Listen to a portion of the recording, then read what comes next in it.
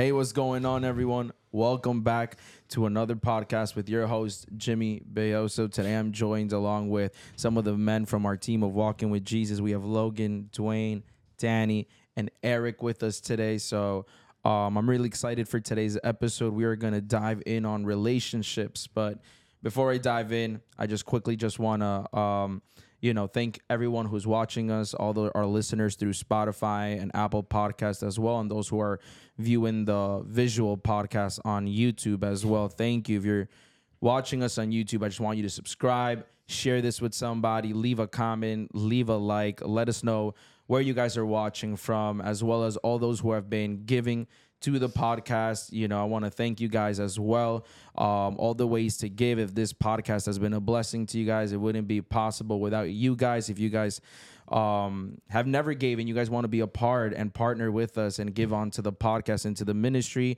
all the links are going to be on the description. You could give through Cash App, through Venmo, and through Zelle as well. So thank you guys in advance for doing all of that. And yeah, let's get started on today's podcast. The Lord put in my heart a couple weeks back. We moved into a new location in Newark. And since we started moving to the Newark location, I was asking the Lord, I'm like, God, what is it that you want us to speak on? Like, what is it that you want me to speak on? And one thing that was just pressing on my heart a lot was relationships. Right. And I know it's also the month of February, which is Valentine's Day. Well, it's the month that we all know that, the month of love. Exactly. So I was like, wow, God, like, cool.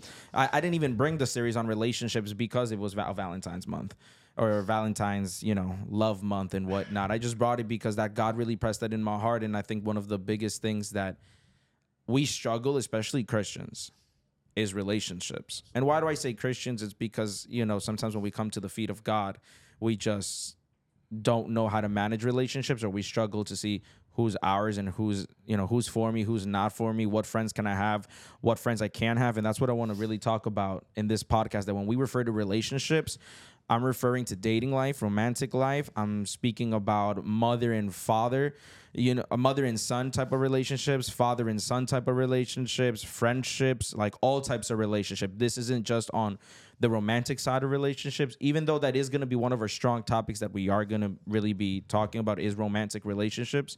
But as well, we are going to talk about friendships. We are going to talk about how to have godly ones, and, even our friendships with our cousins, with our parents, with our loved ones, coworkers type of friendships, and all these type of things. So, how we started the first part, because this is going to be a 2-part podcast all in one. So it's most likely going to be a long podcast for all those that are watching, listening to us. It's gonna be one of those long ones. But I hope you tune into the end. Trust me, there's going to be a lot of nuggets being dropped here. There's going to be a lot of wisdom being dropped here, especially if you want to win in relationships or you're trying to find the one, or, you're struggling maybe in marriage right now, or in a relationship right now, or in your friendships, or maybe you're new to the things of God and you're trying to find godly friends. This podcast is for you. So stay completely to the end. And a topic that is so worldwide known right now is relationships. Right.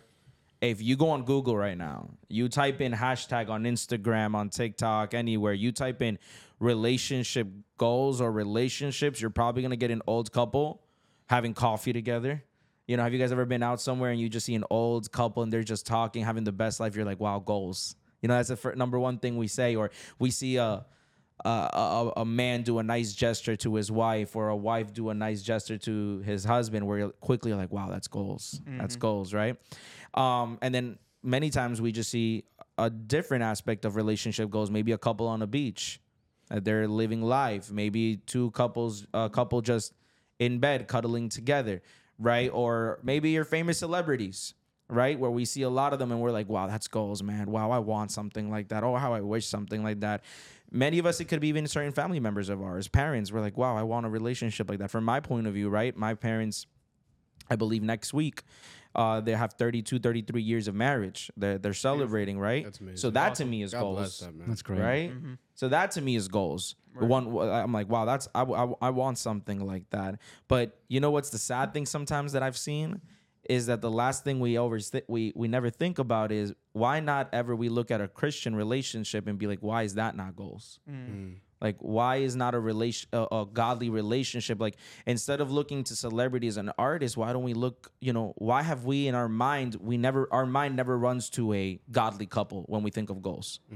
Our mind quickly just runs to something else. It runs to maybe, wow, like a couple who has a lot of money, a couple who has a successful career. I think that our mind runs to the materialistic things that we wish we could have from that couple, and not necessarily the struggles that they've been through. Right. That's something that you said at the beginning of last week. You said, and I wrote this down as a point in bold. It says, "See the glory, not the story."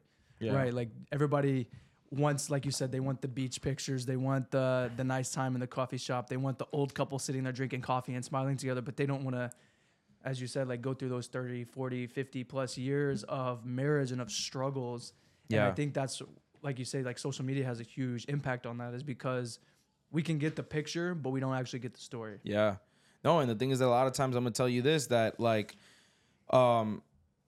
society sells us an illusion of what a relationship should be, but the more closer you get to it, the more you're gonna realize that it's far from reality. Right. And a lot of what we now celebrate and want in our daily relationships or in our lives are built on unstable foundations, and they're gonna fall. They eventually will fall.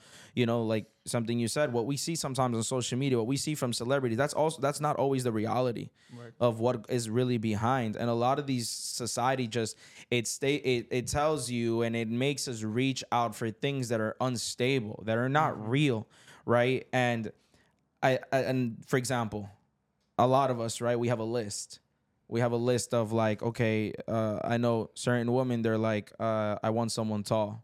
I want someone 6 feet and higher. I don't qualify there, but The short kings, right? That's something you short said. kings. Shout out to the short kings that are watching and listening to us right now. A woman, you ask them, they want someone tall, handsome, pro athlete, someone with abs, fit, someone who can take you on vacation, a shopping spree. Sounds like I'm unqualified, brother. Maybe someone who pays his bills and her bills as well, right? Yeah. A lot of women look for that. Some maybe don't, right? I'm just speaking generally right now. Right. And then for us, men, that we're all here sitting on the podcast here, for us, men, we probably want maybe a girl who's thick. Yeah, short, right? thick, brown Right? hair, the whole thing. Maybe someone who with a cute face, small waist. Hey, Right? yeah. Or someone who understands us, someone who is a good listener. I mentioned this too, is maybe someone who also gets excited about the same things you get excited about. Yeah. If you're a sports fan, you want her to probably get excited every time there's a fight on, there's a basketball game on, and then you probably want her to celebrate the same way you also celebrate, or for her to at least understand your passion in these things, right? And listen, there's nothing wrong with these things. Absolutely. There's nothing wrong. Like, there's desires and passions in our heart or things that we look for. But there's more to relationships than what pop culture, TV, and even our own imagings have shown us. Right. Because something that I've learned and I heard is that we have to learn to just rip our list. Because I've spoken to people that they have a list. They're like, I need someone like this, especially as a person who's gone through a lot of breakup or seen a lot of hurt in their families and everything. They're like, I'm not going to settle for less. And I get that. Right? But we need to learn to is that list even real?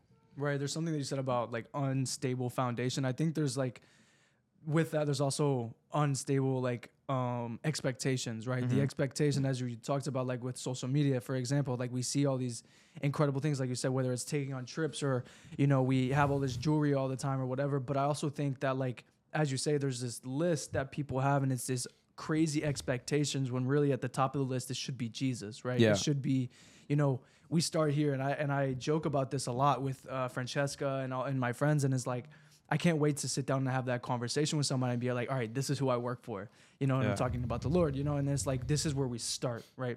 But also, I think that's important, like you said, to rip up all those other expectations, because we also, as we're still in the flesh, right? Like, we're still human beings, our heart still beats. And I think that's important, because we always look with our eyes first. And instead of looking at our eyes in the flesh, we need to look at our eyes in the spirit. And I think that's incredibly important when it comes to ripping up that list and actually just diving into what the Lord actually wants for us. I think that's something important that you say about a list, is the fact that I heard this. We often have a list of things that we want to have in that person, but we got to become that list first so that we can look for that or attract something similar to that. Right. Because you can't want something that you're not. Right. Because if you want to have a successful husband or you want to have a successful wife or you want to look for someone that's healed emotionally, you know, and in every aspect of the word, like, you got to become those things. And if you're not those things, you will not attract that person. Yeah. And the other thing too that I want to like mention is like you said illusion. And then when you were given this this preaching, the word mirage came into my head because it's like we often see something that it really isn't. And that's what happens when you're like in the desert, when you're alone. You see a mirage of something that it really is not. And it'll be paint itself as beautiful as it could possibly be. You get close to it and it's gone. It's no longer there. So it's only like for a little bit of moment. Yeah. I mean, look at this. Have you guys ever had like a fruit, right? And it looks so good from the outside.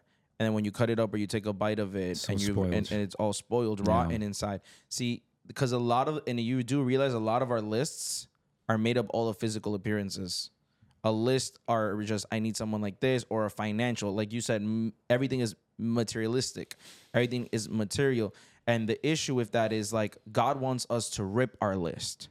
God wants us to rip our list completely. Why? Because a lot of these things are not achievable. I know people who are like, I'm not gonna get married. I don't like this person because this person doesn't come from like, you know, they don't. He doesn't have a dad. She doesn't have a dad.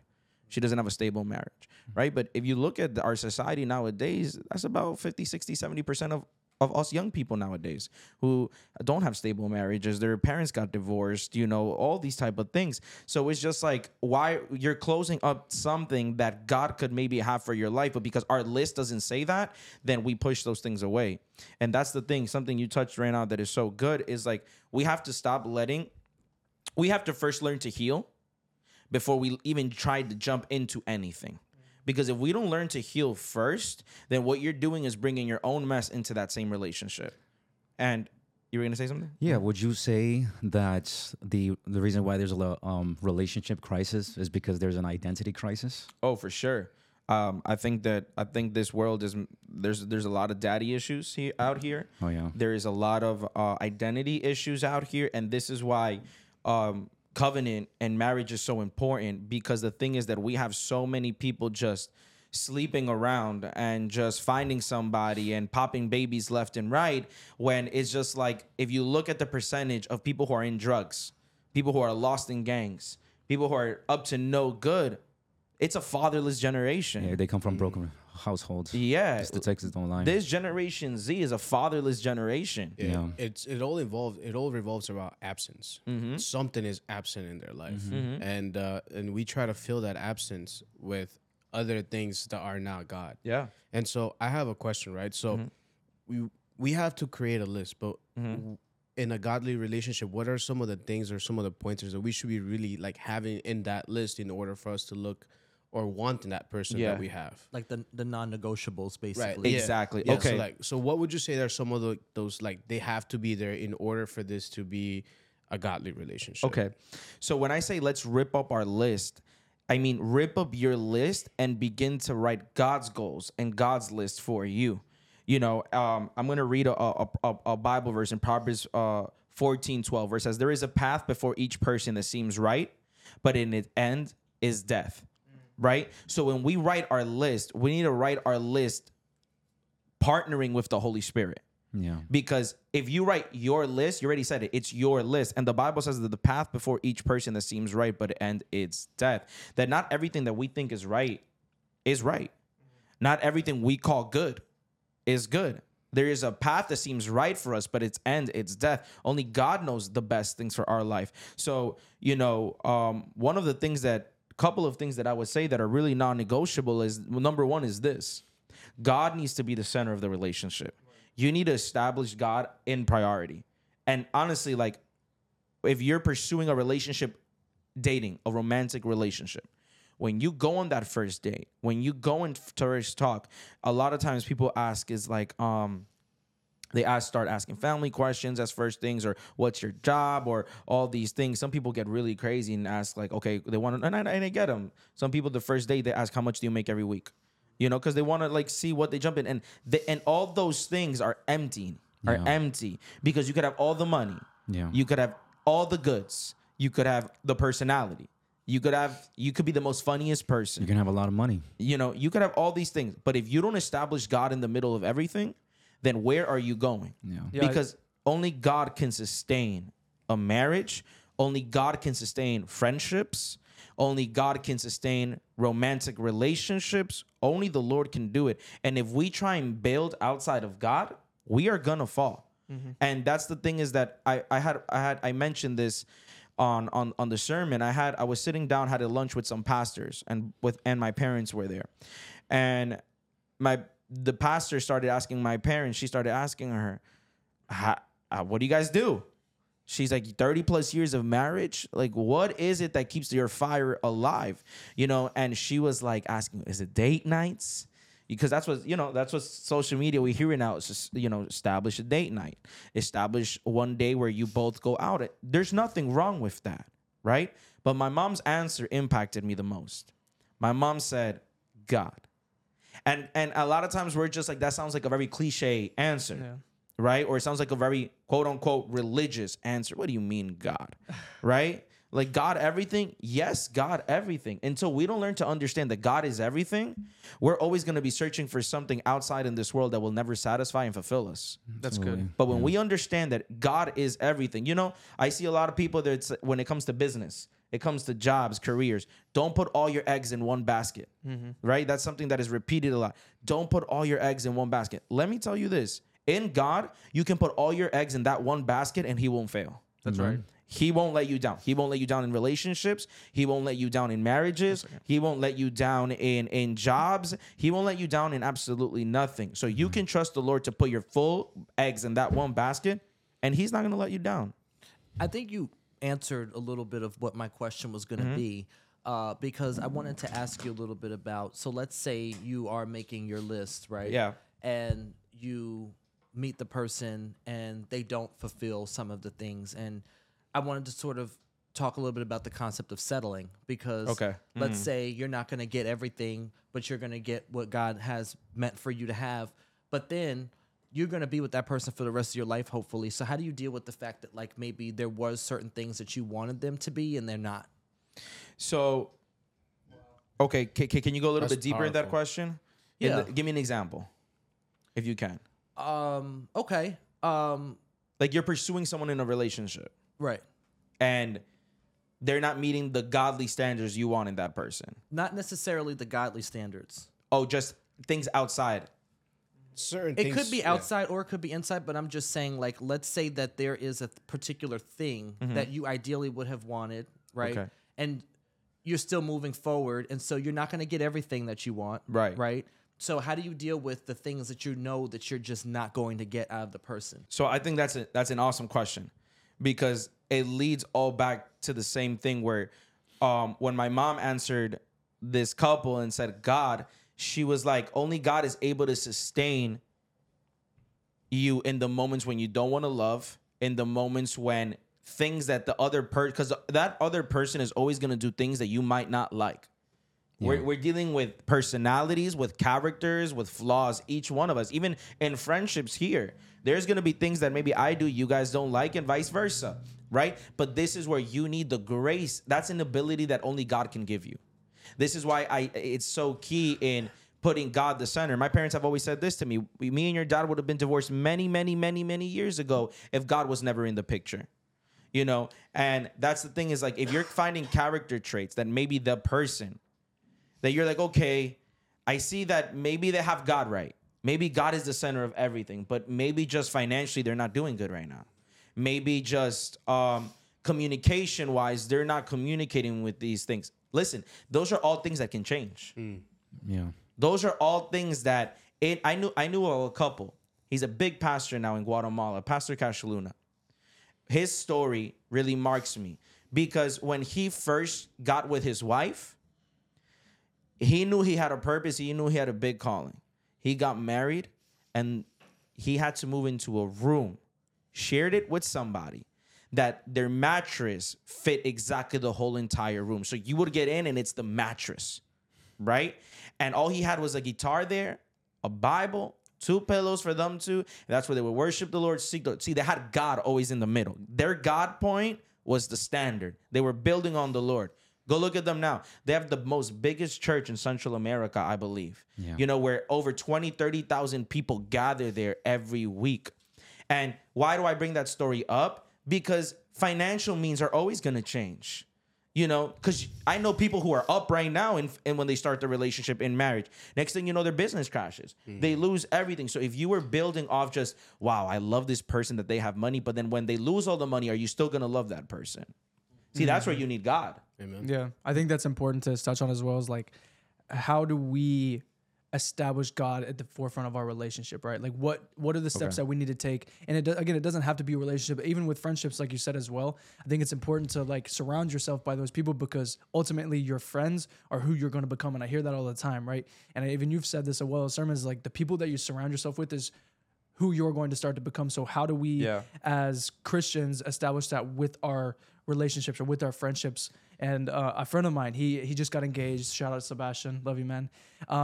One thing that he does every single day is he texts his fiance the verse of the day, and they share that. They share the same passion for the Lord, but the forefront of their relationship is seriously biblical, right? They go into work. They're even doing the class with their pastor right now. So what are some things that we need to do in our relationships with our significant other, but also with our friends to help maintain that relationship with the Lord in the forefront of our relationship? Okay, first, you can't establish something you don't have.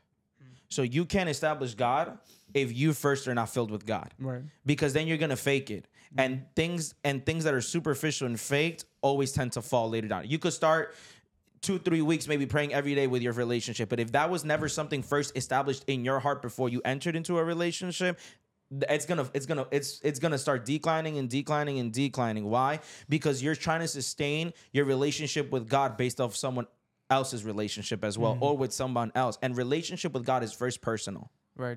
You can't build a relationship with God with someone else as well and build together if your first relationship with God isn't established. And what do I mean established? Is that if you're not first in love with Jesus first before falling in love with someone else, we got it mixed up and we got it twisted. Because that's how you first establish the Lord. Because, you know, when you're first in love with him, when you then go to find friends or friends start coming close to you or a relationship starts coming close to you, you have standards already. You have biblical standards, not worldly standards. You know what God wants from you. And you know what is someone who is also in the same line of following the Lord. So I think that's number one of how you establishing is making sure that your first life with God is established. Right. Yeah. And then number two, those are great things that you could do in a relationship, you know? And I encourage this even in friends, not just in romantic relationships. It's settle a day in the week where, hey, this date night, instead of going out or something, or instead of doing, or, you know, I'm gonna come over your house or we're gonna meet somewhere and let's read the Bible. Let's FaceTime and have a Bible study. Let's read one chapter of Proverbs and then let's talk about it. Let's send a verse of the day and talk about it. Let's pray before going to sleep on the phone. You know, let's pray together. See, that's how you start establishing God in the relationship. But that first has to come out of an overflow of your personal relationship with God. Yes. So I guess what I want to ask is like, so for example, I'm going through a divorce, right? So one of the biggest things that I came across is the fact that when I was going through the divorce, I hit many stages to where I felt lonely or I wanted someone or I was eager to meet somebody, right? Yeah. So one of the things that you just said was that the relationship you establish with someone and God has to come from your personal relationship. But what are some of the steps that we can take personally to establish that? Because I still feel like I'm still going through that channel, building that connection with God. Because I still want to have a godly relationship with somebody, but sometimes I have that, I guess, the hardship of creating boundaries. Yeah. That where it'll allow me to still feel like I want to love somebody, but at the same time I'm respecting and I'm honoring God. Yeah. See, and see, that's the thing is that's why when I say we got to first fall in love with Jesus, because when you first fall in love with him completely, setting boundaries is not something difficult anymore. It's an overflow. It's part of your nature. Like I say this, and I'm gonna fully answer your question right now, but I just want to touch on this real quick. Is like when people are dealing with lust or certain specific sins. When people ask me, how do I overcome with these things? They're like, do I need to pray 3 hours? I need to fast 4 days and all these things. All those things are great, but fall in love with Jesus and you're going to realize that you're not even going to realize the moment you stop doing these things. They're just naturally going to fade away, right? So in a relationship as well, when you're first locked up and fall in love with Jesus, when that other person then comes, like you no longer even want to maybe dabble on sin with that person. You want to keep your hands where they need to be and not in that other person's body. You know, maybe you want to, you start establishing these boundaries, but not because you're telling yourself, I need to establish this, I need to establish this. No, is that you're just so in love with him already that these things are just part of your nature. You become one with the Lord. And to answer that question of how do we develop that relationship with God, right? How do we develop that foundation? How do we first establish our relationship with God? Is this. I say this two things always. People who want to establish a relationship with God, number one, you got to be picking this book up every day. Every single day. I tell people this. How can you not read the Bible? Do you guys forget to eat? No, right? If you guys don't eat, what happens? We starve. You starve. It hurts. Headaches. And sooner or later, you'll pass away if you stop eating. We get dizzy. Okay, the Bible says that we are made of a body, soul, and a spirit. Your spirit man needs food. That food, it can only be the word of God. That's what the Bible says when Jesus got tempted. Man shall not live by bread alone, but by every word that comes out of the mouth of God. Listen to this. When Jesus was talking to a woman in the well, the disciples went to go find food and get food for themselves and for Jesus, because they hadn't ate all day and it was a long trip. When Jesus then speaks to this woman, she tells this woman her whole life. She said she starts telling him, she comes up to him and she's like, where's your husband? And she's like, I don't have a husband. And she's like, yeah, you do, but the one you're with right now is not your husband. Like, it's the other one, right? And then afterwards, the disciples come and see that he's talking to a woman. And then after the woman they're done talking, Jesus is like, you're not going to eat. The disciples tell Jesus, Master, you're not going to eat? And he's like, I ate food that you know nothing about. Wow. And he's like, what do you mean? And she's like, my food is doing the will of God. So in other words, this fills us up. So if we're not picking up this Bible daily, if we're not picking up the word of God daily, you're starving your spiritual man. Yeah. And if you starve your spiritual man, those things start reflecting in your physical life. Okay, when you don't pick up this Bible daily, this is a way of knowing the Lord. You know the mind of God through the word of God. So that's something that we need to establish first. That's why if you want to establish God in a relationship, make sure your foundation is the word of God and nothing else. Can I say something? I want to emphasize more on him being in the desert, because when Jesus went in the desert, the devil was challenging his identity. He kept asking him, if you are the Son of God, if you're this, if you're that. Yeah. And Jesus then had to prove absolutely nothing. Yeah. And I feel like we're living in a society where people have to show off and put themselves up there to kind of like qualify themselves and be qualified above the world. But unfortunately, that's the downfall of so many people. A lot of celebrities make a name for themselves and they just become hectic for them. Right. You know? No, and that's so key, because the reason why when the devil tempted Jesus and say, if you are the Son of God, all the temptations, he first started off by saying, if you are the Son of God, his identity. He never answered back and proved to him that he was the Son of God. Every time he answered him back, it was through what? With the scriptures, yeah. With the word of God. See, the reason why this generation has identity crisis is because you don't know who you are. And you will never find out who you are if you don't pick up your Bible and read who you are. Because here, Jesus will give you identity. Yeah. God will tell you who you are. He will tell you you're his masterpiece.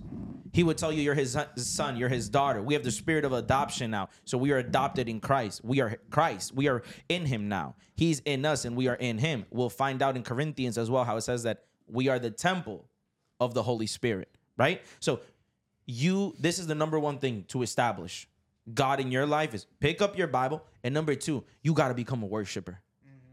You got to become a worshiper. You know, my sister is literally right here, and she will tell you, you know, and this is not to boast about my prayer life, nothing like that, but it's just to be able to be vulnerable and teach you guys and everyone listening that you got to fall in love with Jesus. It's only through worship. It's big on worship.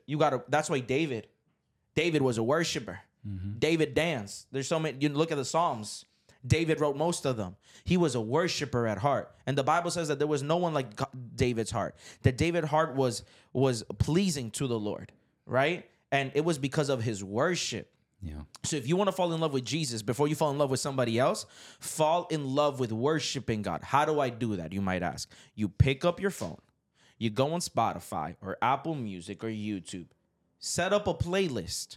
of songs that you like, that touch your heart, that you really love worshiping to. You put them on, and then you start worshiping.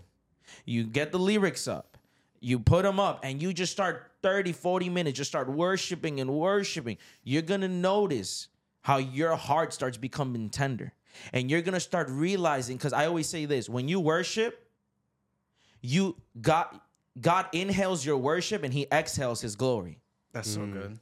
You see, That's really when good. you worship his worship, he's taking in your worship, and what he's exhaling over your life is his glory. And what I mean by glory is his presence. The next thing you know, you're worshiping, and then he's just starts pouring his presence out and out and out and out on you. Yeah. So that's how you really establish God first in your life. Fall in love with worshiping, fall in love with prayer, fall in love with that secret time with God, fall in love with reading his word, and then when you want to establish a relationship, you're going to put things into practice in that relationship that you yourself have already been practicing for many months and weeks already. But the thing is that you want to start praying now with your significant other or a person you're interested in, but you never had a prayer life.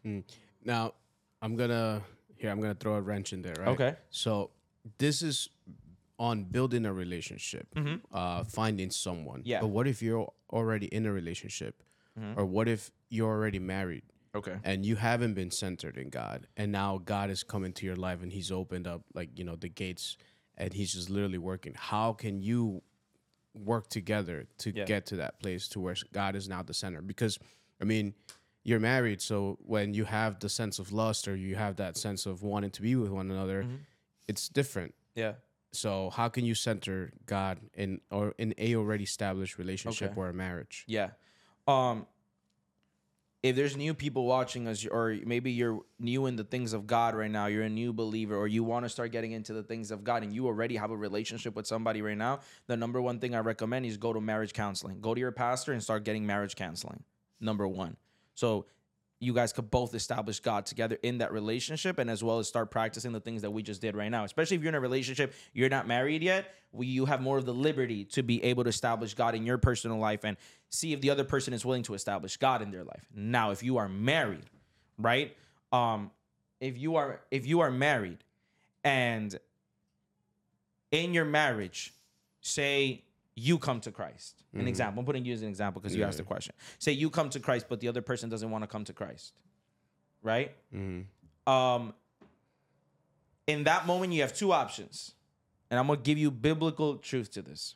Number one, you work on with that person. Because the Bible says this. As a matter of fact, let me pull it up. It's on it's in Corinthians. I have it pulled up. Would you like me to read it? Yeah. Can you? What chapter is it? It's First chapter Corinthians? 7. 7, and I believe it starts. Let's start with. At, It's 13, I think. there's a little bit of 12 too in it, but yeah.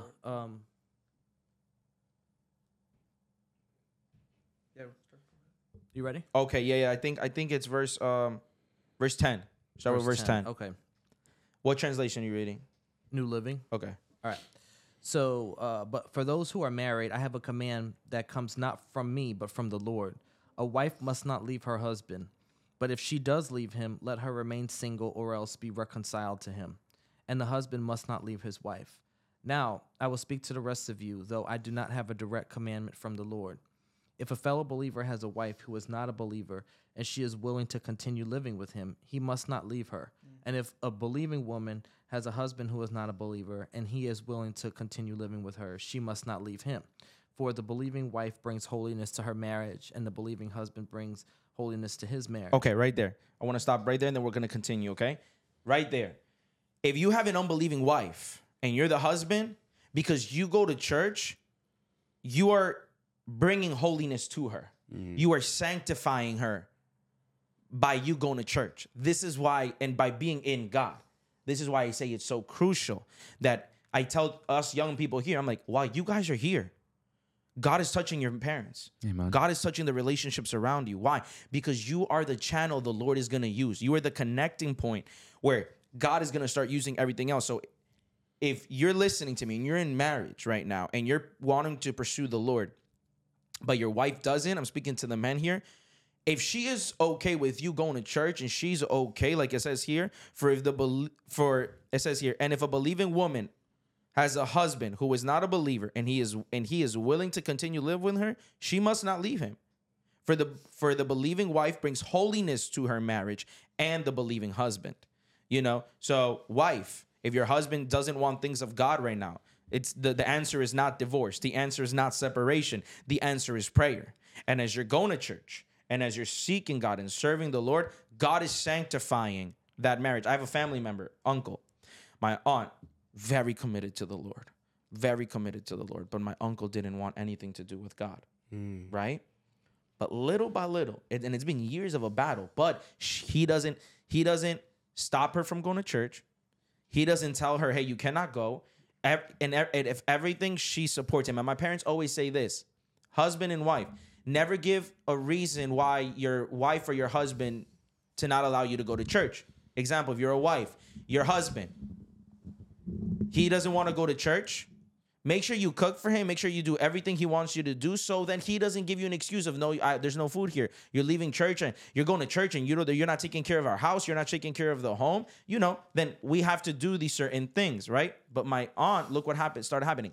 Little by little, God is touching his heart. God is touching his heart. Now, here and there, he starts coming to church. Wow. Now, here and there, their kids are starting to go to church, my cousins, and all these things. So it's just like, as you're going and the person is okay with it, you're sanctifying the marriage. Now, let's continue. Continue reading. Okay, so I was at the part where, so otherwise your children would not be holy, but now they are holy. But if the husband or wife who isn't a believer insist on leaving, let them go. In such cases, the believing husband or wife is no longer bound to the other, for God has called you to live in peace. Mm-hmm. And then look what it says in the next verse. Do you wives realize that your husbands might be saved because of you? And don't you husband realize that your wives might be saved because of you? Mm-hmm. Each of you should continue living with whatever situation the Lord has placed you and remain as when God first called you. So check this out. It's basically this. Look how Apostle Paul first started saying. He said, this is not a command of the Lord. This is my command. This is what I feel in my heart. In other words, God is not saying that if, the other person wants you to leave, let them go and divorce her just because the person is not a Christian or doesn't want to serve the Lord. God's will is not for people to get divorced, right? The Bible says in Malachi that God hates divorce. But Apostle Paul is giving a suggestion, a command that, look, if the other person doesn't want anything, separate yourself from them. So you have two things. You talk out with the person. You say, hey, this is the path I'm now starting to follow. Do you want to join me in this path? A lot of times they would say yes. Maybe sometimes they will say no. Right here, the scripture told us how to handle that situation. I don't mean to bounce around too much, but I think this ties in very well to this. Something that we spoke about last night was being unequally yoked, right? Yeah. And I think that ties in really well to what we're talking about right now, because you can go into a relationship, and as you spoke about it, if you're on fire for the Lord and your significant other is not, there's an imbalance, right? Yeah. And you also spoke on, you can't always carry that relationship spiritually, right? There has to be some equality in that as well. So like as Eric brought up, talking about getting into a relationship, and now you're in a relationship, you're on fire for the Lord. Say that person does want to go with you, but that person is not equally yoked as you. Where do we find that balance? Whereas you can deal with the equally as yoked or non-equally as yoked, but you can still bring that person, as Scripture states, that you can still bring it up spiritually, and you can still hold them accountable spiritually. Does that make sense? Yeah, it makes sense. But remember when the Bible says in 2 Corinthians 6:14, we're gonna really read that right now. It's 2 Corinthians chapter 6, verse 14. Look what it says here. You want me to read it? I got it right You got now. it? Yeah, read it. Yeah. Mm-hmm. It says, don't team up with those who are unbelievers. How can righteousness be a partner with wickedness? And how can light live with darkness? Okay, look what the NIV says. It says, do not be yoked together with unbelievers. Okay, so when we talk about unequally yoked people, right? And you just asked right now, like, what do we do if that person doesn't want to follow things? Well, first of all, if you're single right now, this is flat out the Lord speaking to you. Don't go for unequally yoked people. It's simple. Don't even trying to work it out. It's not going to work. If that person is an unbeliever They're at two different paths than you are. The biggest thing that I always hear people say is, Jimmy, but I'm going to save the person. God's going to use me to speak to this person. God's going to use me to pray for this person. Watch. I'm going to do it. I'm going to make sure this person, I'm discipling the person. I'm going to help the person out. Listen, from the stories that I've seen, 99% of that it never works. Why? Because then the other person starts pursuing God because they're in a relationship with you. But if you take that relationship with you outside of it, the person leaves God. Yeah. And also, you don't have to be married to that person or pursuing marriage with that person in order to have these conversations with them. So, like, let's say you do meet someone and that is their situation. That doesn't mean that you can't, evangelize or you can't have conversations with them. It just means that maybe that person's not meant to be married to you. Maybe y'all are better off as friends, or maybe there's someone that you can invite to your church, and maybe, I don't know, but everything doesn't have to be about marriage. You can meet people and decide that they're not for you. Yeah, that's something that you said that is really good. That just because, say, you're pursuing a relationship with somebody and you see that you're unequally yoked, right? You guys are not going you guys don't have the same principles. You're realizing that your journey with God is very much different to what they want to do in life. Maybe what they just want to do is just go to church on Sundays and call it a day. But maybe you're more about, I want to pray every day. I want to actually biblically center our relationship.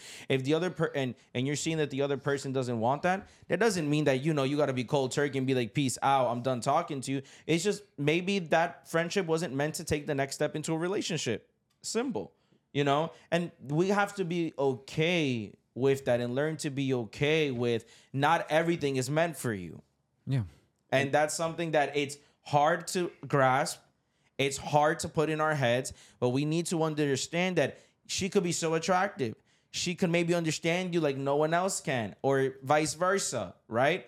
But maybe it's just not meant to be, and that is okay. God got something better. God has something better, and that's the thing. If you connect so good with that person, but spiritually it's unequally yoked, you guys don't see the eye to things, you should be happy. One, God is delivering you from a headache. Amen. God is delivering you from destruction. And number two, that also means that God has someone better for you. It's simple. But the thing is that us human beings, we hate to try and understand that God has something better for us in that exact moment, because we want to understand everything. So let me ask you this. Let's say that we run into this particular scenario. Let's say that the other person is not necessarily, you're unequally yoked at the moment. Let's say you give that person time to walk away and work on themselves. They then go and build their relationship with God, and now they come back and you would be equally yoked. Is it okay to just wait for that process to take place and then try the relationship once they're in a better place? Yeah, try it out and just make sure to realize that the reason why they also went on that break and dived into the Lord, that their foundation of why they're with Jesus is because they actually love Jesus, not because they love you, and because they love you, now they're wanting to love Jesus, because then that's a shaky foundation, because that person's foundation on the relationship with God is because of someone else. And don't get me wrong, I've seen people who've gotten saved and now they're pastors and leaders because they went seeking God with the wrong intention of trying to talk to someone else, or with trying to just find a position in a church, or whatever the case was. They went with wrong intentions, but then God made those wrong intentions and turned them into right intentions, right? But that's something, if you're looking for a relationship, you got to learn to test that and really see, like, okay, I want to dig deep down inside. Is this person actually fell in love with Jesus because they love Jesus, they had an encounter with the Lord? Or are they just going to church and wanting to read the Bible just to convince me that now they're good and now they're spiritual? So you got to give time to that. Right. And I think it's important. Two things. We have to be careful with trying to save someone, especially if they don't believe in God, because I think there's also a little bit of getting church hurt that way. Ooh. Because if we try to bring someone into God, or we push them into bringing them into God, right? And let's just say the relationship doesn't work out, that person's going to label, now, this guy's a Christian, he's probably the worst person ever, or something else like that. Or it could go a million ways, So we have to be careful with that. And when you separate, or if there's a separation, we have to be keen on listening to what God is telling us, because the only one that can separate us if we're not ready for that relationship, if that person is for us, is God. And a lot of times, bro, we're so stubborn. We want to just stay there, and we're like, it's all right, we'll be friends. Yeah. But in reality, we have to take a break. We have to set apart. Yeah. Because God has got to work on her heart, and God's got to work on your heart. at two different levels too, because you may be at a level where you're just starting, and the other person may be at a level where they've been established with God for years, or maybe they grew up in the church. So yeah, and that's the thing too. It's like you guys could like when the Bible specifically here is talking about unequally yoked people, it says do not be unequally yoked to unbelievers. It's basically meaning, for example, like all of us here, our spiritual journey is different. I've been raised up in church my whole life. I believe Dwayne, you as well. You know, there's some of you guys here, some of you guys, it's different stories. Maybe you guys got saved differently. All of those things, right? But we are all in the same walk. We could work with that, right? What the Bible really is talking about unequally yoked people is when someone completely is an unbeliever. Mm-hmm. You started talking to them, and they're not going to church. They weren't saved. Yeah, they could love the Lord. I could ask anybody in the street right now, do you love God? And all of them probably will say yes, right? Just because you love God does not mean you have a relationship with God, because anyone can love the Lord. But if you have a relationship with God, fruits will show it. You have a prayer life. You read your word. You go to church. Things are showing that you have a relationship with God, right? So if you're talking to somebody, they're completely left field, not going to church, not have picked up a Bible, and now you're trying to talk to them, like that's an unequally yoked person. In other words, that's an unbeliever. And the Bible says, don't be yoked with them. Stay away from them. And what the word yoke means, it's a neck piece. It's a neck piece that they put on a bulls or cows, and basically unequally yoked means is that one person is taking the burden or the weight more than the other person. And that's the thing, is that when you're unequally yoked with someone, in other words, you're serving God, you're on fire for God, but the other person has nothing or doesn't know God, or, you know, even if they want maybe to have God or whatever the case is, you're gonna start seeing that you guys are principles. The way you guys view life is very different. Like us Christians, we view life through the lens of the Word of God now. Amen. You know? Mm-hmm. So if we then try and find someone who is looking through the lens of eyes of culture, of secular stuff, we're looking at we have two different prescriptions in our glasses. Complete opposites. And I want to ask you this as well, because you actually sort of answered my question a little bit. What do we call it when it's not necessarily unequally yoked, I guess, but like let's say you do have two Christians, but one is at a level of spiritual maturity that's very different than the other. Yeah. Like, how do you deal with those situations? So in those situations, it's pretty funny because I actually know a couple who are like, and they're pastors now, that she was already like an elder at the church or something, and he was like basically like, you know, he was in church already, but he was like developing his relationship with God, and these are special scenarios and really good ones because God can do it. God, in a matter of a year or two, just spiritually, this man just exploded. Wow. In the sense of he matured, but he put his part. He was seeking the Lord, and God took him up to level up to her spiritual level. And that's a key point that you say that he was looking for God, because he was looking for God. Mm-hmm. God gave that to him because that connection was there. Yep. Because if he was just going to God because of her, that would have never happened. Exactly. That's why I emphasize, make sure that person's connection with God was first, not you trying to force that connection to God with that person, because just, oh man. Yeah. And I want to tie this to that. I think it's important too that when we're looking for God, that we clean our inside before we clean our outside. Yes. Because there's a lot of times that we have such a mess on the inside that and we're just like, we don't want to tackle that. Yeah. And we'd rather clean our appearance. We'd rather look nice. We'd rather, brush our hair and do all these things. But we're just so unhealthy in the inside. And we don't even care to do that. And the funny thing is that it has happened to me to where I come to God praying about all my worries, about everything that's going on in my day-to-day life. But in reality, sometimes I'm even scared to bring in and open up my closet to all my dry bones and talk about what's really hurting in my heart. Yeah. Because I want to clean what's going on the outside, but not necessarily on the inside, because I'm scared of that. Yeah. So, what can you say to encourage people that we really have to clean our inside? Yeah. Instead of cleaning the outside. Well, that was a big problem that Jesus had with the Pharisees. If you do realize, who opposed Jesus? The most, it was the Pharisees. The Pharisees. Who crucified Jesus? The Pharisees. You know who the Pharisees are? "Quote unquote" nowadays? Leaders. The religious leaders. Christian leaders. Yeah. Christians. There's modern day Pharisees now. Yeah. You know, and the thing is that Jesus had the problem with Pharisees where he would tell the Pharisees, you have your outside cup clean. Because the Pharisees, they'd be the first one in the temple. They'd be the ones praying outside to the public so everyone could see them praying. They'd be the first ones fasting, and they would tell everybody, I'm fasting, I'm starving right now, I'm hungry. You know, they just physically in the outside show a form of godliness, but they were denying its power. And the thing is that Jesus said, you Pharisees, stop cleaning up the outside. Clean up first the inside, because once you clean up the inside, the outside is going to be cleaned.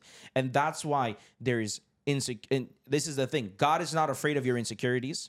God is not afraid of your mess. God is not afraid of your depression. God is not afraid of your trauma. God is not afraid of your sexual abuse that you went through as a child. God is not afraid of all the junk that in your mind you think you hold or have. God takes that. God cleans it. God washes it. The Bible says that when he forgives our sin in his mind, when you try and then remind him of what you did, in God's mind, he's like, I don't know what you're talking about because I forgave you already. Yeah, I think that's important too, and I think this is something that you touched on a couple of weeks ago was don't rush the process. And I have this in my notes, very bold letters, is don't rush the process, because as we're cleaning our mess on the inside, as we're allowing God to clean the mess on the inside, we always think it's supposed to be at a certain time, right? And I think we talk about this a lot in church and even in our daily lives, is that, you know, God's timing is a perfect timing, but as we're cleaning our inside, you know, we just have to trust in the Lord, and we have to trust in what he's doing, that everything that he's doing is going to fall into play of what is actually the real plan. And I feel like a lot of the time we build up a lot of pride and we develop our ego, like, oh, this has to be done. I think this goes back to the list, but you know, we have these priorities in our line when in reality, like Eric was saying, like we clean our inside first and we allow God to do that. And we trust that his timing will be the right timing, that everything else will fall into place, and that all of the outside will come along with cleaning the inside. Yeah, no. And that's the thing, is that you got to allow a process of healing to happen. You like, you know, we call it rebounds nowadays, where you're in a relationship and then as soon as, you know, you're done with that relationship, you jump quickly to another relationship. You never allow time to be, you never gave yourself healing time. Oh, is it Jimmy? You don't know how long it takes me to heal. I could heal in 2 to 3 days. No, you don't. No, you can. Like, you have to really allow the Lord to heal you. And the Lord can heal you in one day. The Lord can, but it's not wise then just to quickly jump into something else. Yeah. You know, because you have to guard yourself, guard your heart, guard your testimony, and you got to learn. You just got to go, especially like, you know, people have been through a divorce, going through a divorce process. Allow God to heal you first. Because if we're jumping to a lot of things, we're bringing the mess of our previous divorce, previous insecurities, previous setbacks into our new relationship that God has for us. And this is the thing. We never want to damage something that God could maybe have for us because of our damage and our destruction from the past. Yeah. Sorry. No, go ahead. Go. Sorry. I feel like we put the emphasis too much on what we expect on the other person, rather focus on our own hearts. Yes. Because one verse that stands out in Proverbs, can I read it? Yeah. It's in Proverbs 14:13. It says this: laughter can conceal a heavy heart, but when the laughter ends, the grief remains. So there's a lot of things that's going on in our own hearts that we don't even know. Actually, we hide it. Right? And the only one who can reveal that, the only one who knows our heart, is the Lord. Yeah. But unfortunately, the society, music, movies, all of that, they give us a charade to think that people are going to give us what we're supposed to be, what we're meant to live in, what our heart is supposed to live up to. And that is so key, because we live in a world now that has more and more relationships and less love, and more sex and less intimacy, you know, because we expect someone to fill a void in our hearts that only God can fill. See, we're trying to be in relationships because you're like, you know, you mentioned something previously, Eric, where you're just like, you know, we're trying to just fill that loneliness. We're trying to fill that acceptance again, thinking that a person can fill that. Only God can fill it. Yeah. Only God can fill it. And the thing is that we need to be after love. We need to pursue love, not just relationships. Because we're just jumping into relationships. But I have a question. Do you love the person? Or are you just jumping into a relationship because of your loneliness? Yeah, there's something that you touched on right after that as well a couple of weeks ago, was the soul ties, right? we kind of tie that in together because like we always look for that rebound. We always look for somebody to fill that in. And you spoke on this a lot about the soul ties, because whenever you commit intimately with somebody, you're bound with their soul. It says it in scripture. You were binded with their soul. So all of those feelings that you were feeling before, now they're feeling, and vice versa. You're feeling all of these things that you're feeling. So there's never really any healing process, because now instead of feeling that void, quote unquote, with that intimacy, you're actually just adding on more and more to your life and to your old soul. Well, you know, this is not to judge anybody, but if you've out here are having sex with just anybody or with multiple people, you're becoming one with that person. So next time you jump to a relationship, and if you haven't healed and you haven't broken any soul tie, then in other words, you are bringing 10 different people with you to that relationship. You're bringing 6 different people to that relationship, because you're bringing a piece of each person that you slept with into that new relationship without first allowing God to heal your heart first. Yeah. So the Bible says we become one with people. We become one when we have sexual intercourse with somebody, right? And the thing is that when you become one with that person, imagine how many people we became one with. People who are, you know, that are sleeping around thinking that love has to do with sex. That love has to do with just sleeping around, when all that is just superficial, all that is physical. I can testify to that, because at my job, I don't want to say names, but there's a young lady who has had many relationships. Just as soon as she finished one, she's with another one, right? But there was one where the guy was a smoker, right? And then she became a smoker.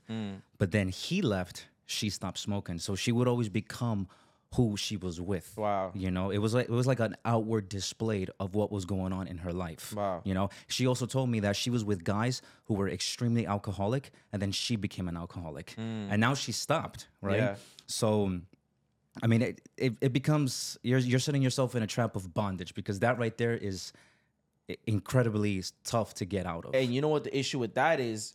There's people who don't stop afterwards. And it's crazy because here's the thing: when you create a soul tie, you're not only creating the soul tie with that person, you're creating the soul tie with the demons that they're carrying. And then the bondage is now not just to that person, but to everything else that they had behind them. And you don't know what they have in their lifetime. You don't know what their families have gone through. So you gotta be really careful. Yeah, and that's the thing, is that condoms don't protect you from demons. I remember you saying that so many times. You know what I mean?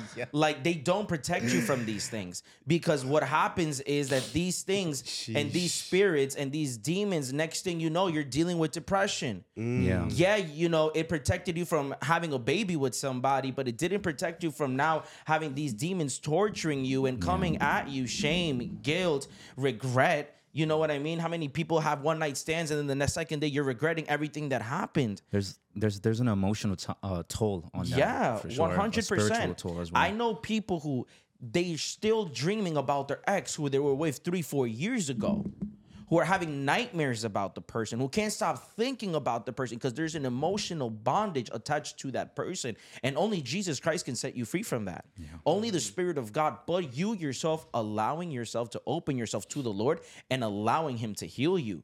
Because that's the thing, is that we have taken sex as just for granted nowadays. Like now it's a prideful question or it's a feel good ego question. It's like, what's your body count? Oh yeah, mine's 20. What's yours? Like, what? Why? Yeah, and it's crazy because I feel like intimacy is misconstrued with having sex. Like when God asked for our intimacy, like when God called Moses to go to the mountain, he just wanted to be in His presence. Yeah. He just wanted intimacy to God is just being in His presence. Yeah. So that's the same type of intimacy that we should be looking with people. Yeah. To be in God's presence with that person next to us. 100%. Intimacy is more about quality time than it is about actually the action of making love to somebody or doing all these things, you know, because you could get to know somebody in a very intimate conversation 5-10 minutes, then sleeping around that lasted 30 seconds, a minute. What did you get to know about that person in that moment? Nothing. That it felt good, that it was good, that it satisfied you. But what virtue, what did you get out of that person? So we need to be involved more in love and intimacy than just relationships and sex. You know, all these things, yes, they do play a role in the relationship, but like I mentioned in the preaching, it's like, okay, one day, you know, it's not going to feel the same. One day, that relationship, that sexual relationship isn't going to be the same when you're 70 years old, when you're 60 years old. So what will be able to maintain you and sustain you in that moment? Only the Lord can. And I had written this down, and I just really want to touch on it. Is this? It says that let me find it here. I had it. Oh, don't let pursuing good times dating instead of faithful marriage and covenant be your default. Mm-hmm. See, a lot of us, we're just pursuing good times. I just want to date around, Jimmy. Just want to date. Yeah, but if you're just dating and dating, that, in other words, you're telling me that you're a person without purpose. Because when you have purpose, you know what you want. Yeah. You know, and I'm not saying that it could maybe take 2 to 3 different dates to find out maybe that right person for you, but don't go with the intention of I just want to date, never looking for an actual covenant.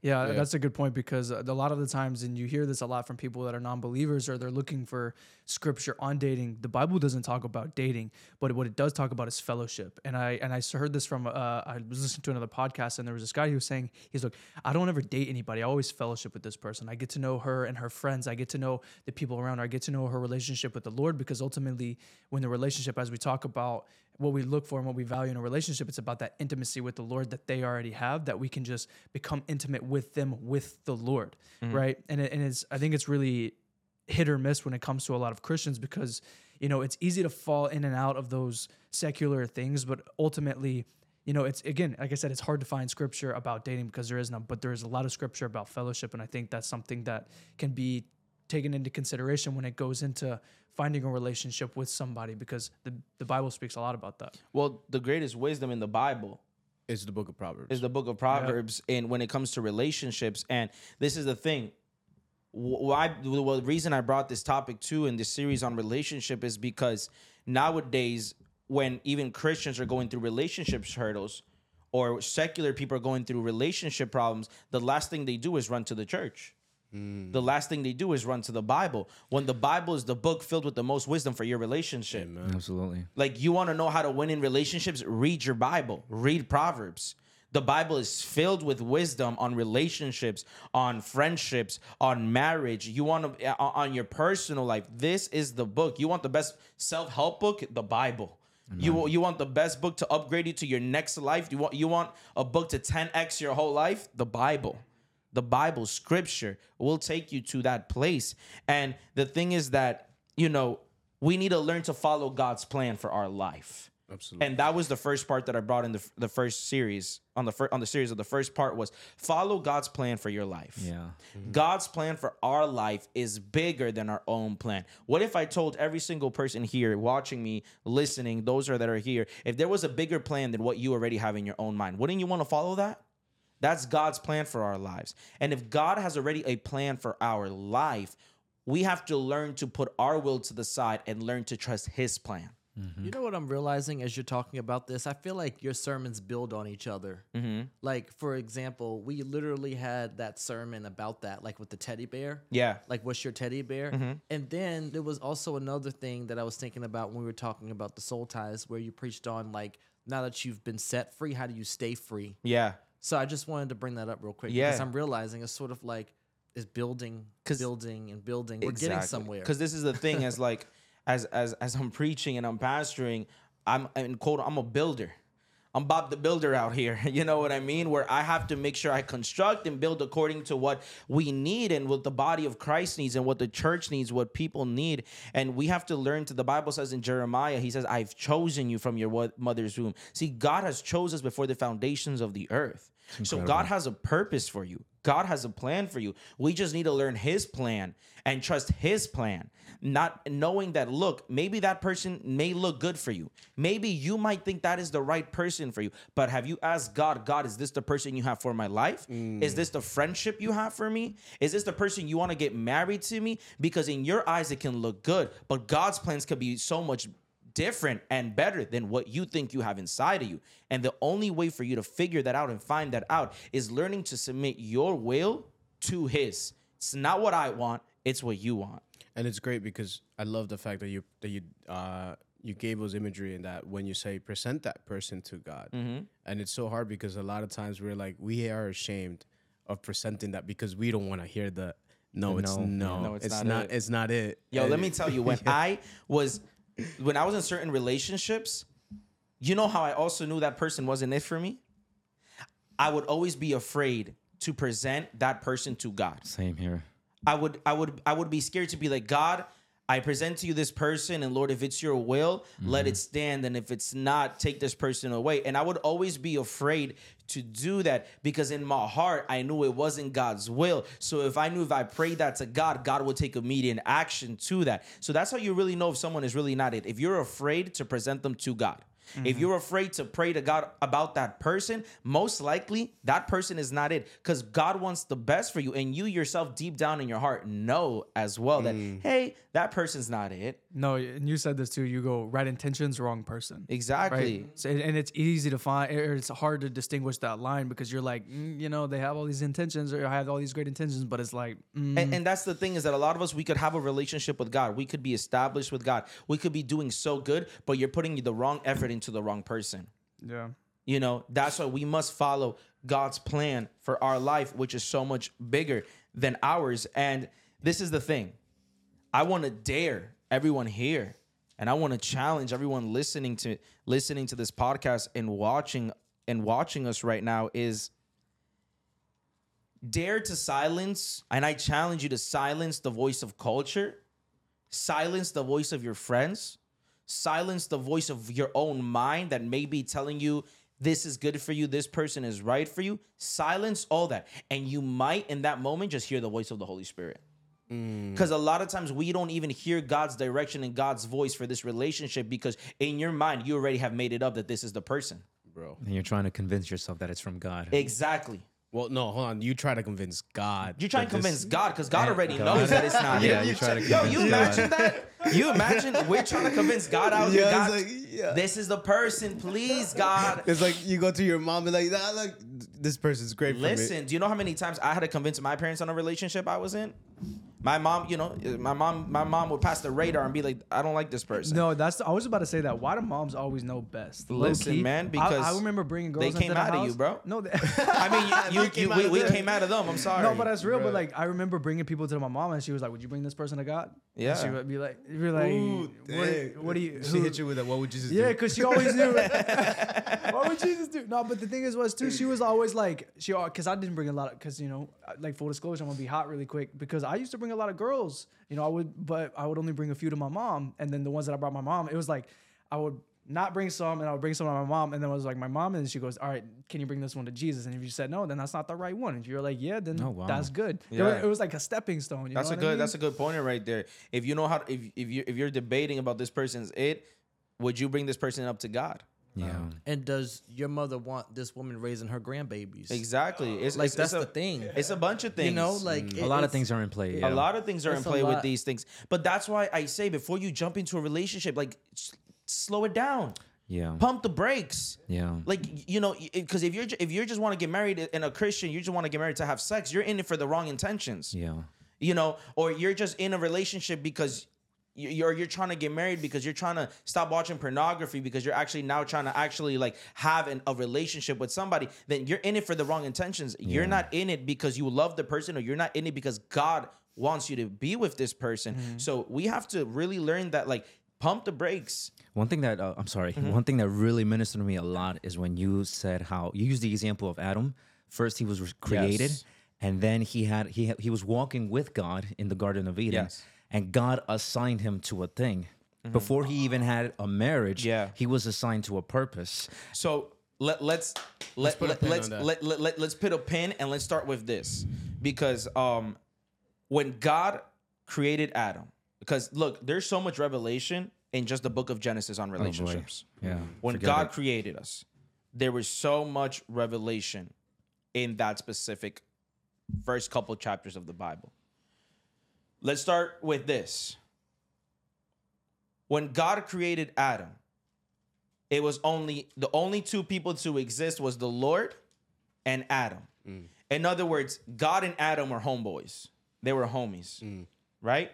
Before God ever made Eve, God first made sure that he had a relationship with Adam. So before you jump into a relationship, make sure first you have a relationship with God. Yeah, Because look at that. before God put Eve in Adam's life, God first established a relationship with him, and Adam established a relationship with God. And we want to do the opposite. We want to run into a relationship without first having a relationship with God. And to tie this to the first night that you spoke about this is the fact that God is not afraid of commitment. And we should have a covenant with God before we have a covenant with anyone else. Because that's the problem. We want to have a covenant with everyone else and not with God. And if we can't sample that covenant that we have with God, then how can we even be successful with the covenant we have with anyone else? Listen, I knew of a pastor who every time before going to pray, he would do his hair to go pray.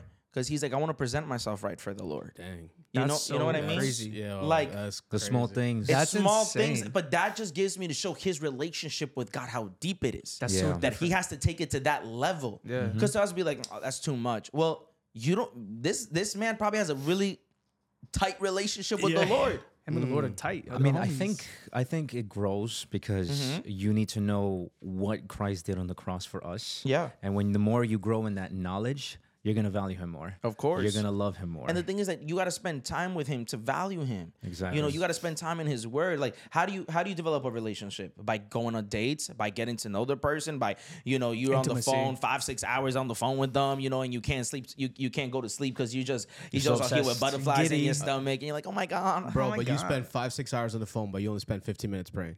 Imagine that. Look at that. Not even.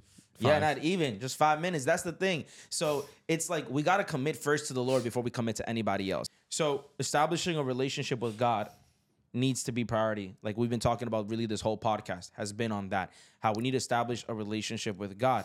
See, God never gave Eve anything. I mean, God never gave Adam Eve without first setting that as a priority. And the thing is that, like, we need to make sure that is also our priority. And if you're already in marriage, start making that your priority. What is the first thing you're doing when you wake up?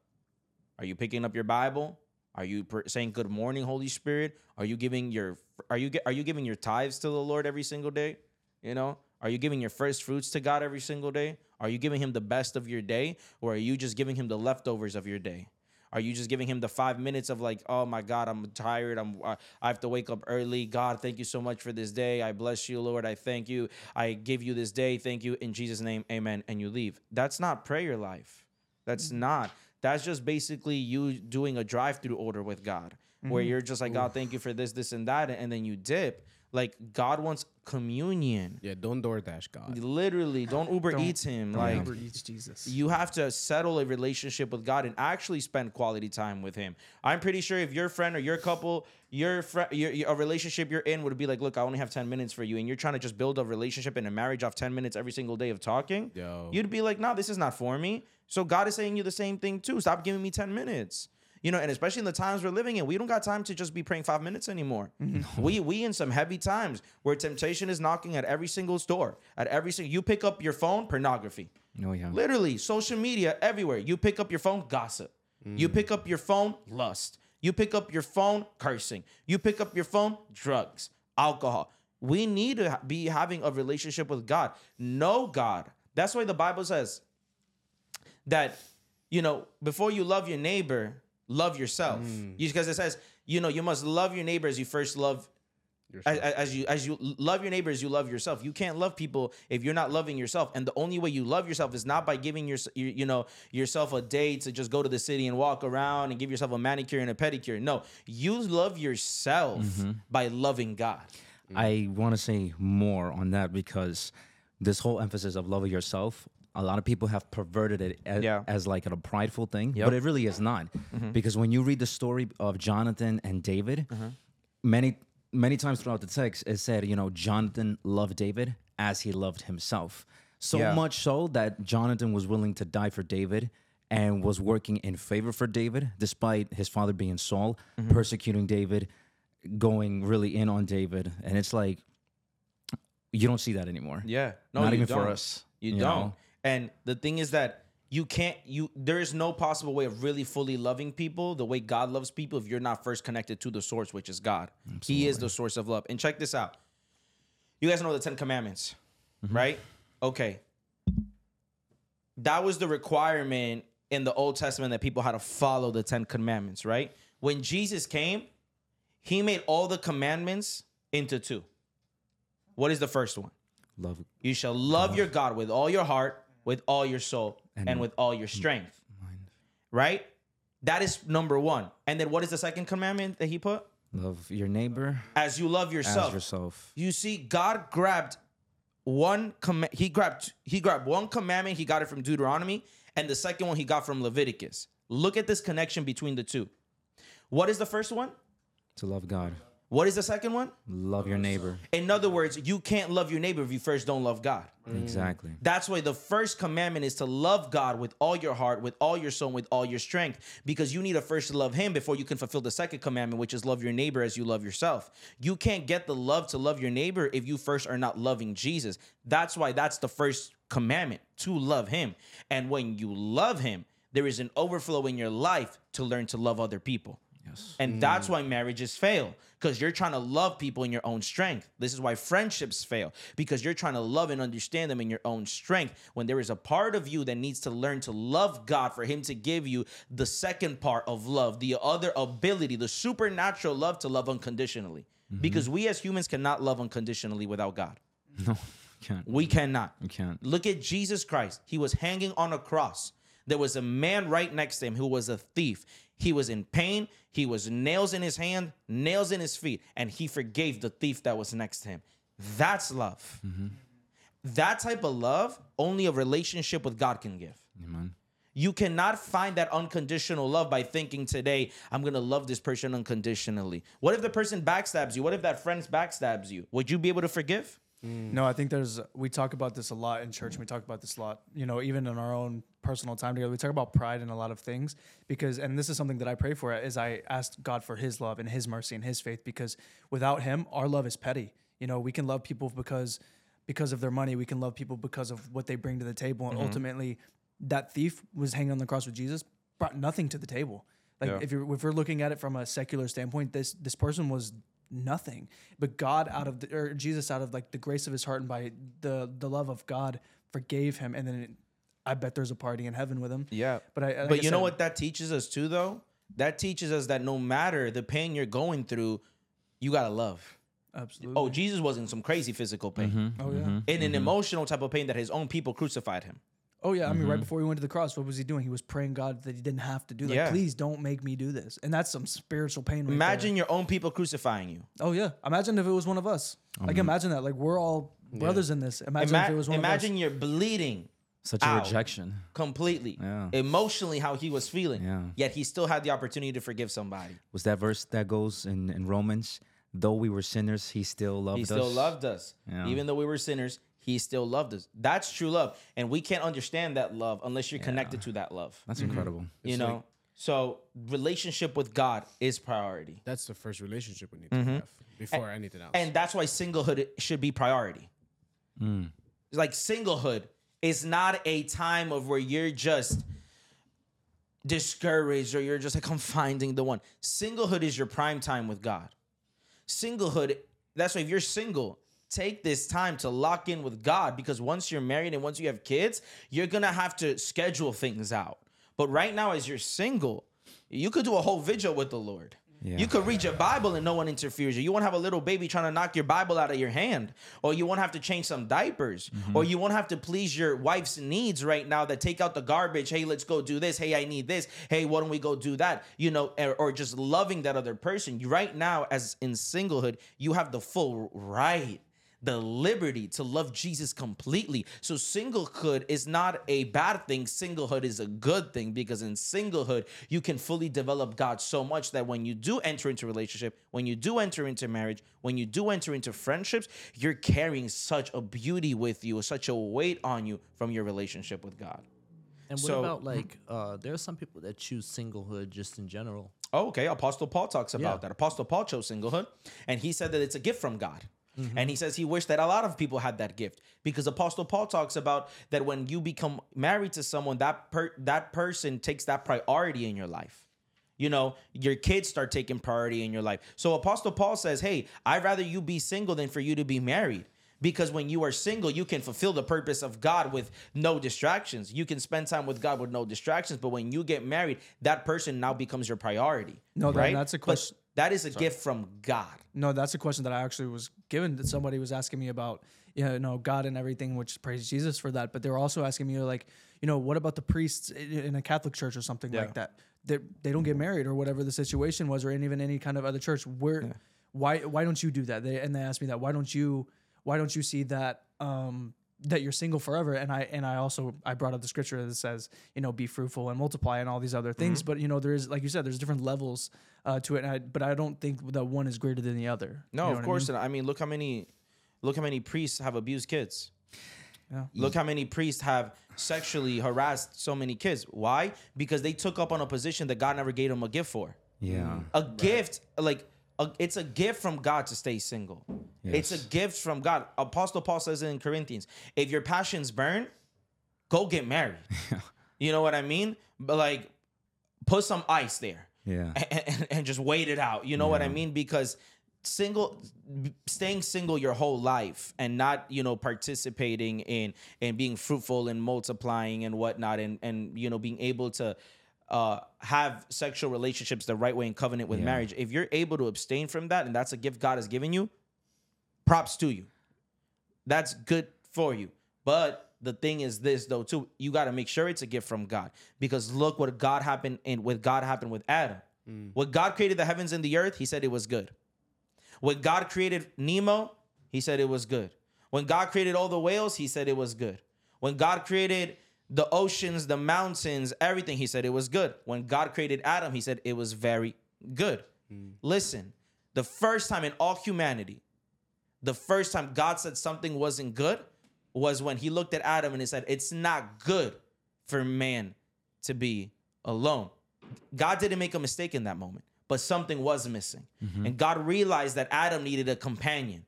God needed a partner. See, God just didn't want you to live a lonely life. God does not want you to live a life with no friends and no relationships. Why? Because God knows that in loneliness, you hear the voice of the devil even louder.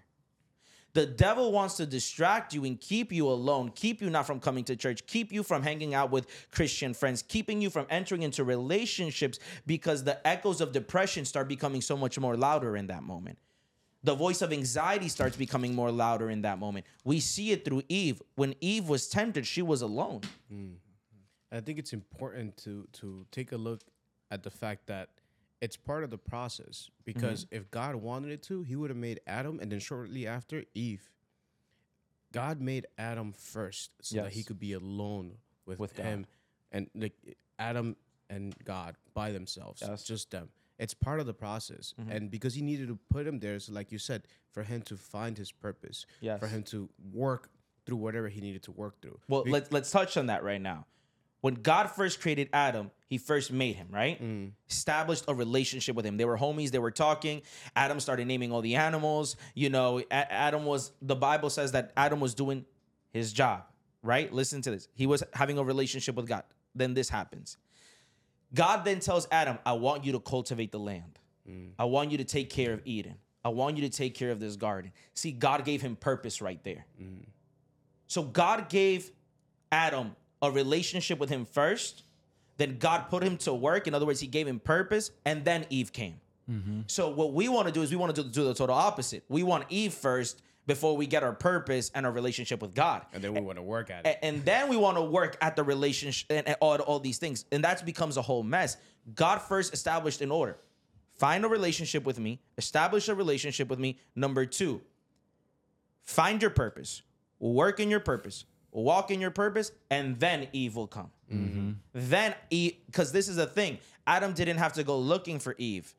God said it's not good for man to alone, and God put Eve in his path. But Adam wasn't just out here chilling, going to a club trying to find a girl. Adam wasn't out here on a dating app trying to find a girl. Adam wasn't desperate to find a wife. God himself realized the need that he needed, and God himself put Eve in his path. That's the thing.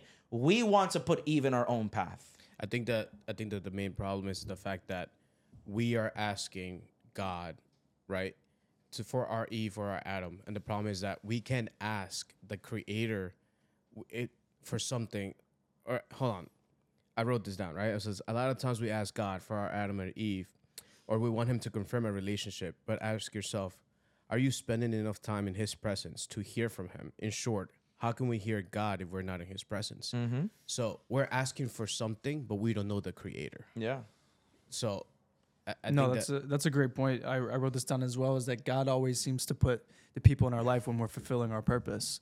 And you spoke on that as like God put Eve in Adam's life. He didn't console with Adam. You know what I mean? And I think a lot of the time we're all looking for console from God. Like, all right, God, she needs to be this, she needs to be that. Like, you just let me know you put her, and then I'll make sure that it's good. No, while Adam was fulfilling his purpose that God gave him, which was tending to the garden, then he got Eve into his life to help tend to the garden, to help fulfill his purpose. And again, a lot of the time, we're looking for something outside of that, when in reality, we need to be spending. First, we need to be spending time with God, but we also need to be spending our time in His presence, and then we need to be spending time fulfilling our purpose, and then our Eve will come up, or our Adam will show up within our purpose and not take away from that. Exactly, and that's the thing, is that we're trying to do everything else but walk in our purpose, walk in our calling, and we need to learn to discover our purpose in God. We need to discover what God wants us to do. Why were you created here? And I think that's the biggest thing now. It's with purpose. To wrap up the whole entire, podcast, it's purpose. Your purpose in God.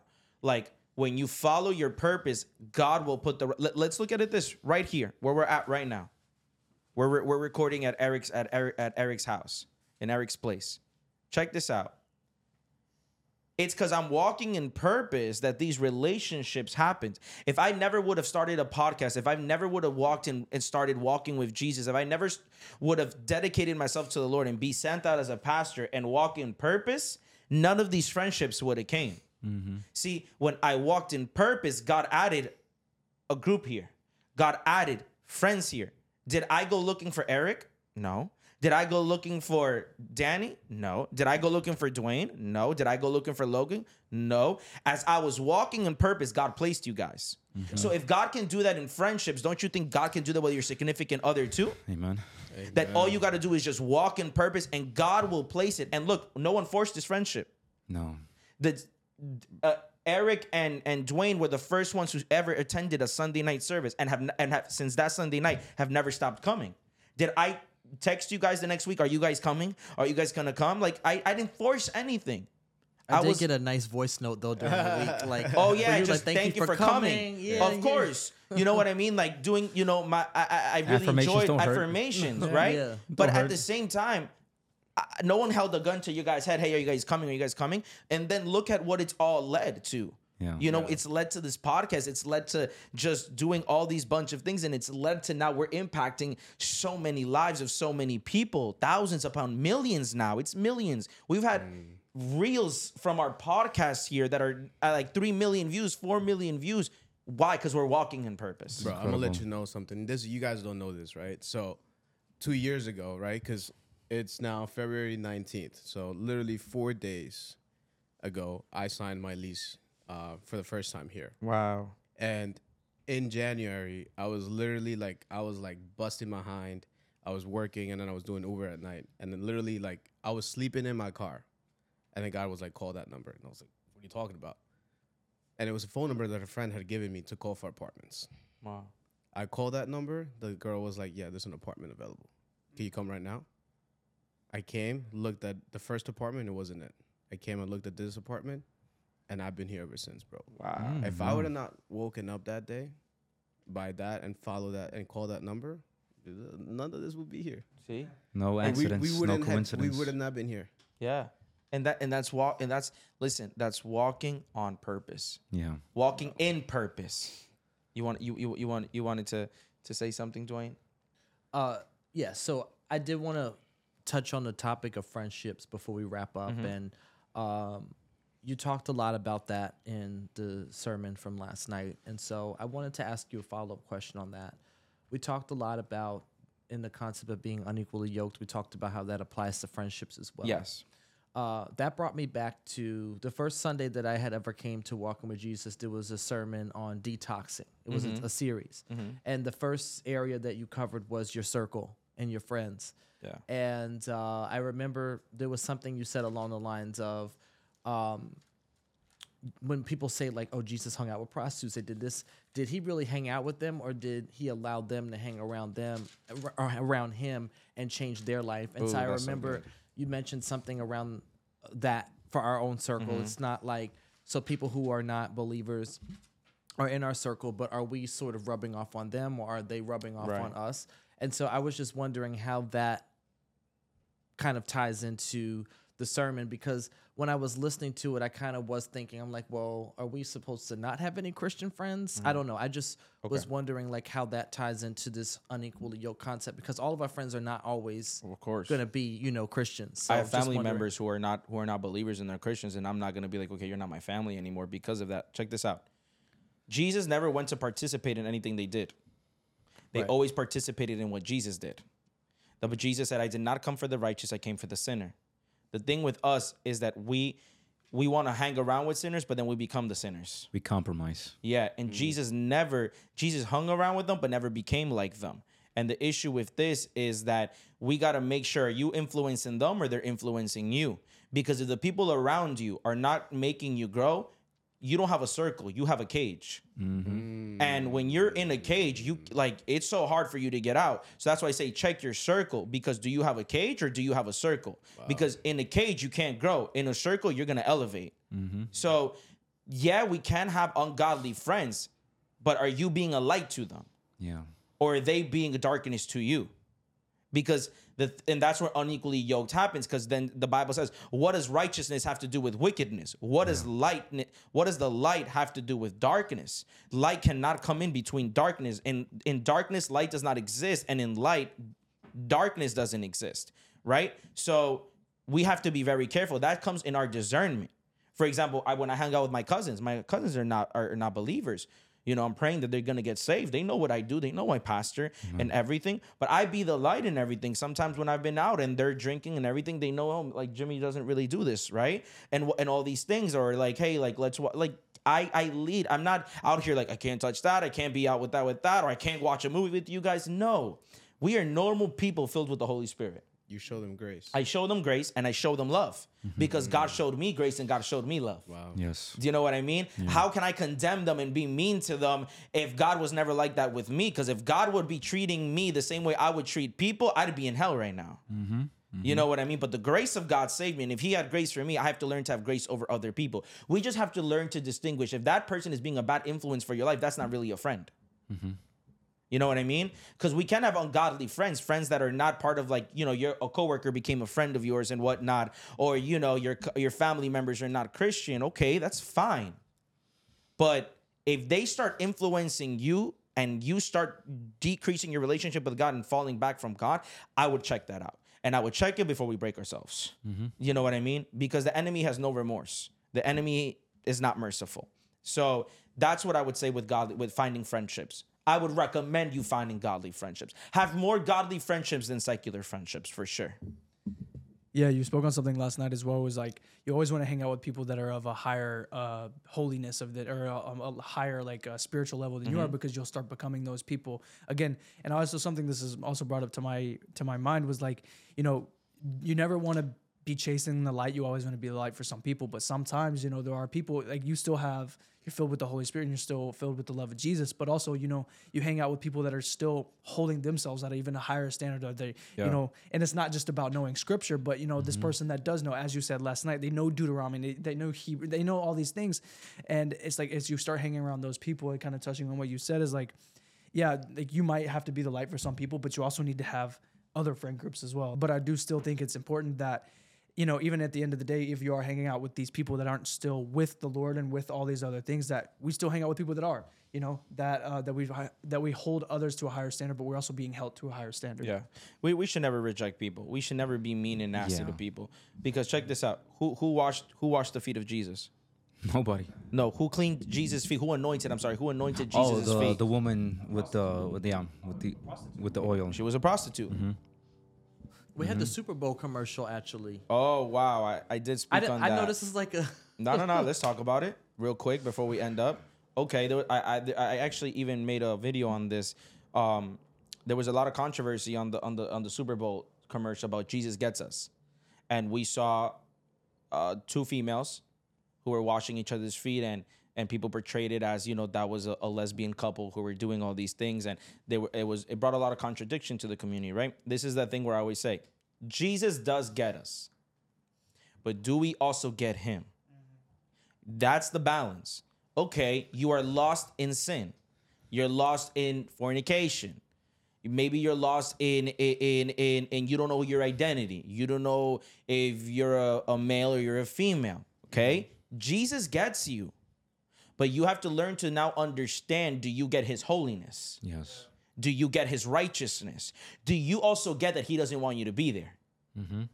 Because he will understand you in the pit, in the moment. But God is not also there wanting you to stay there. He's trying to take you out of that. Amen. Right? So Jesus does get us. But we also need to learn to understand and get him. Because that's why I always say, oh, God knows my heart. God knows my heart. But do you know his? Do you know he is a holy God? Do you know he is a righteous God? Do you know he is a God that cannot be mocked? For whatever man sows, he shall also reap. Do we understand a God who said that he's coming for a church without spot or wrinkle, no blemish? Do we understand a God that says, "Be holy, for I am holy"? Do we understand a God that says that righteousness and wickedness cannot be together? Clean hands cannot be mixed together with dirty hands. So we got to understand God also. Yes, he gets us in that moment that we're in, but he wants to take us out of that moment. And that's the same thing with our friends that we have. We got to see the better in that person. For example, you guys that are all here, I believe in every single one of you guys. I see more to what there is here. I see purpose in you guys. I see where God is going to develop and make you guys to be, right? And that my grace with you guys come from that. You know, sometimes you guys hit me up and tell me some craziness. I'm like, I have grace for you guys. Why? Because I know where you guys are not is not where God's gonna call you to be. And that's how we need to be in our relationships and our friendships, where you see someone struggling, maybe they're new to the walks of God and they're still dabbling on things here and there. Have grace on their life. Because let's not act like we weren't also doing that in our first baby steps as well. Yeah, it's not out of the realm of impossibility because you know, for example, my friend Alejandro, the one that you guys know. Yeah. So we used to go to high school together, and after we graduated, we parted our ways. But the Lord, he had his purposes. He decided to unite us once again. In fact, it was a soul that I won for the Lord, and he was someone who did not pray. He was someone who was not reading the Bible. He had a lot of doubts, even though the Lord took him out of what he was in. But you know, God did a process. He did a work in his heart. And now we both pray at our work. We both read the Bible. We both watch videos like these. Yeah. We're both looking and hearing to other preachers. Yeah. You know, so it is an example of someone who used to be in darkness, but now came into the light. Exactly. You know, so it's not out of the realm of possibility. What I did was just had a lot of patience. Yes. Because he used to mock me. You know, he used to mock me a lot. But I was, you know, I brushed it off. I didn't get offended with that. Because eventually I knew he was going to be like, Danny, I need prayer. And that's exactly what happened. He was like, Danny, I have a hole in my heart that only God can fill. Yeah. You know, and that was his exact words. Yeah. You know, because if we close ourselves up to worldly people and secular people, when they need help, if you're so closed up, how are they going to come and ask you for help? And you have the answer to give them, right? It's having grace. Is just, it becomes when now you want to actually develop a friendship, a strong friendship with someone, a best friend, but you see that all they're doing is inclining you to go partying, gossiping, you know, doing all these things. Then that's when it's like, that's not a friend. Because a friend would understand your spiritual journey as well. Yes. A friend will understand that this is the path you're in. And also, let's reverse the tables real quick to close up here. Are you being a good friend? Are we being a good friend? Yeah. If you're a Christian, are you being a good friend? You see someone is struggling, and instead of helping them, you're also partaking in their struggle. You know, are we helping them? Wow. If your friend is dealing with going out and partying and drinking, and you're still going out to doing with them, and you're a believer, you're not being a good friend to them. Wow. Oh, yeah. You need to guide them to the truth and be like, let's not do that. Let's go do something else. Yes. Let's go pick up a Bible. Let's go out for some bowling. Let's go out for a coffee. Let's go out to eat. We don't always have to go clubbing. We don't always have to go partying. You know? Like, let's be positive influences. We can have a Holy Ghost party. A Holy Ghost party, exactly. So, you know, Like we could get high with the Most High, right? Like, there's different in the spirit. That's what I mean. in the spirit. So really, that's what it is. Relationships, it's in God's heart. And I really want to close out with that. God is intentional with relationships. God created human beings. God created male and female out of a relationship. How? God the Father, God the Son, and God the Holy Spirit. They're all three were in one. And out of their love, they said one day had a conversation and said, let us make man in our image. They had a conversation. We were produced out of that love with them. That same way, relationships are eternal. God wants relationships. He would always establish relationships. He doesn't want you to be alone. So, be careful with unequally yoked people. Don't put yourself into a relationship in dating and marriage and anything if one is an unbeliever and one is a Christian. And don't try and fool yourself out and lie to yourself thinking that you're going to save the person and you're going to pray for the person and you're going to get them saved. Just follow God, get in a relationship with him, walk in your purpose, discover your purpose. Discover your purpose, and that's something that we're really going to speak on more next week, is follow your purpose. Seek God's purpose for your life, because when you seek and follow God's purpose for your life, God is just going to ordain your steps and put in the right people at the right time, at the right place. Amen. Can I just say something? Can you pray us out on finding our purpose? Because I feel like there's a lot of people that have the question is like, how can I find my purpose? Or how can I pray towards that? Because, sometimes we do tend to get confused or we get lost in the sauce, right? Because we have a whole world around us. Yeah. And so I guess it's just if you could pray us out into finding our purpose. Let's do it. Father, we just pray right now. God, we thank you for this moment. We thank you for this conversation. We thank you for everything that you've done.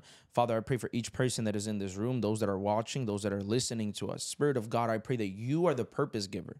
You are the one that gives us purpose. You are the one that called us from our mother's womb with a purpose. And I pray, God, that you reveal that purpose to us.